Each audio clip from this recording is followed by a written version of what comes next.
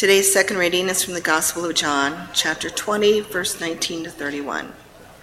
When it was evening on that day, the first day of the week, and the doors of the house where the disciples had met were locked for fear of the Jews, Jesus came and stood among them and said, "Peace be with you."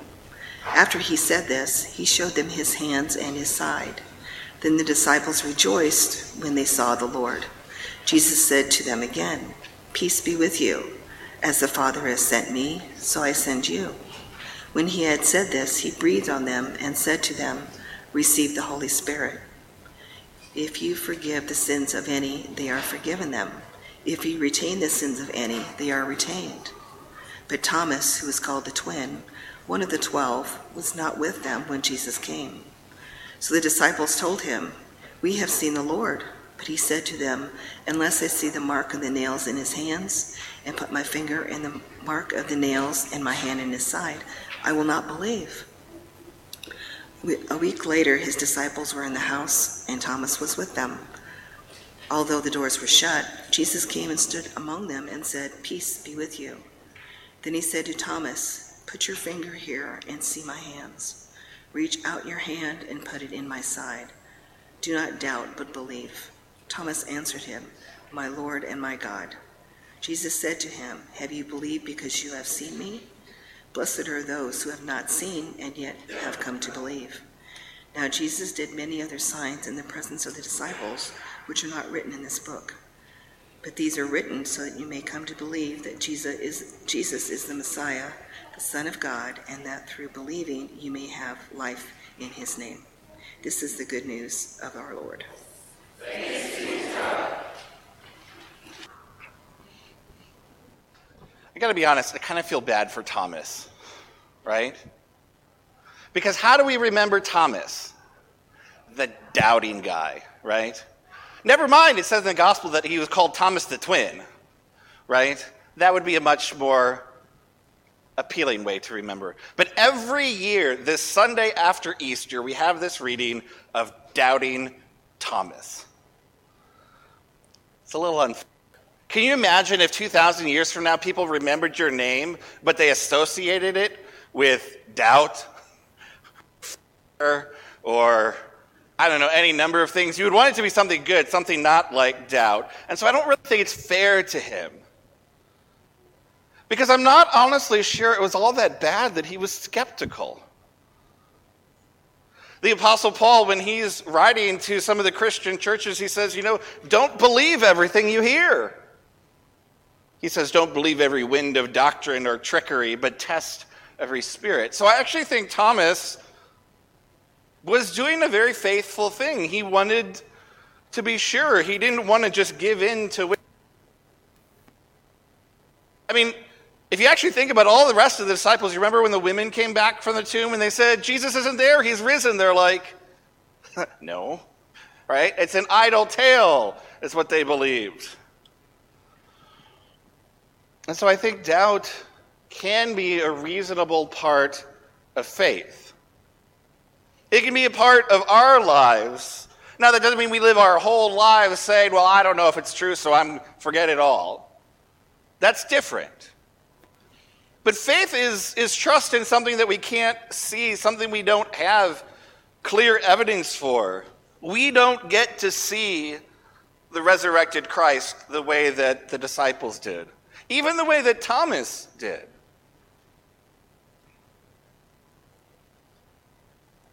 Doubt is real, and sometimes it hides in the dark corners of our mind. Sometimes it comes out when we're going through hardship or suffering, or we lose someone that we love, or we're feeling down on ourselves. And we wonder, is this all real?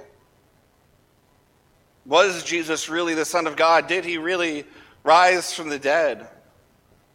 So maybe you've heard that quote by Karl Marx, that religion is the opium of the masses.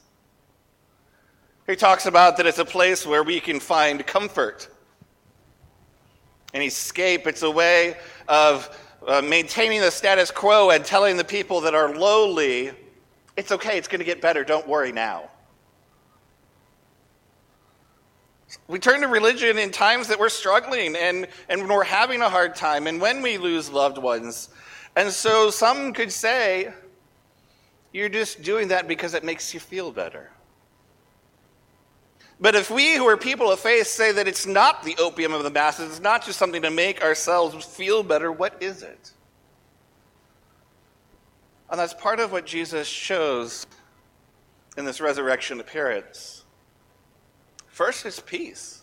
That's the very first word that Jesus says, peace be with you. And remember that word peace for Jesus is not don't fight. It's be whole and well. Be okay. Even when things are not going perfectly, know that it will be all right. That's the first words that Jesus gives, that peace, that shalom, in the Hebrew word. And then Jesus shows them life, that there is life after death. And not only that, that there is hope. Last week on Easter, we heard how Jesus said to those women, Jesus has gone ahead to Galilee, gone to your homes, gone ahead to your future to prepare that place for you. But if doubt can be reasonable and even a healthy part of honest faith, what is it that brings us to faith? Martin Luther would say, we cannot by our own reason or strength believe in our Lord Jesus Christ, but that we are called, gathered, and enlightened by the Holy Spirit. Those of you who had confirmation, that was in your small catechism. I see the nodding heads. It's the Holy Spirit that brings us to faith, that Spirit that Jesus breathes on us. He breathed on the disciples, and they breathed onto others, and they breathed onto others, and that breath, that Spirit has been passed down simply by being in one another's presence, right? When you breathe, you share the air with one another. We've become very aware of that during the pandemic, right? And it's very easy to share that. And in the same way, we share the Spirit of God. We share the life of God, the peace of God. And it's worth knowing that not far into this gospel today, Thomas does believe. He doesn't hide in the corner when Jesus appears. He doesn't even act ashamed that he questions. He believes. And the beautiful thing is that I think is that when Jesus comes and confronts Thomas, Jesus doesn't say, Thomas, you should have just believed. Why didn't you trust me? I told you this was going to happen. Why don't you believe them? None of those things. Jesus says, look, you're welcome to reach out and touch. Jesus offers him what he needs.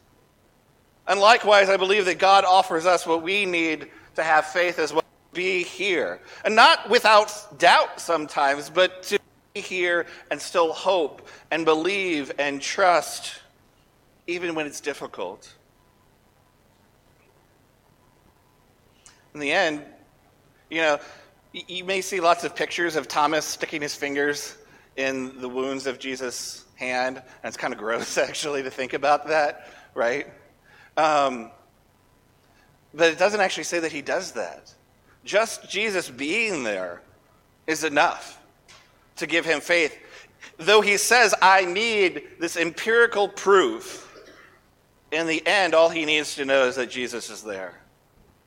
Because it's ultimately not physical evidence that convinces him. It's the presence of God, the peace, the hope, the life that Jesus gives.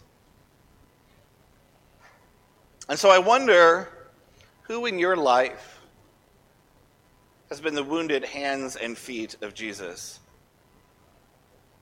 Right? We talk about being the body of Christ. The church is the body of Christ, and we are individually members of it. And so if that's the case, we are the wounded hands of Jesus.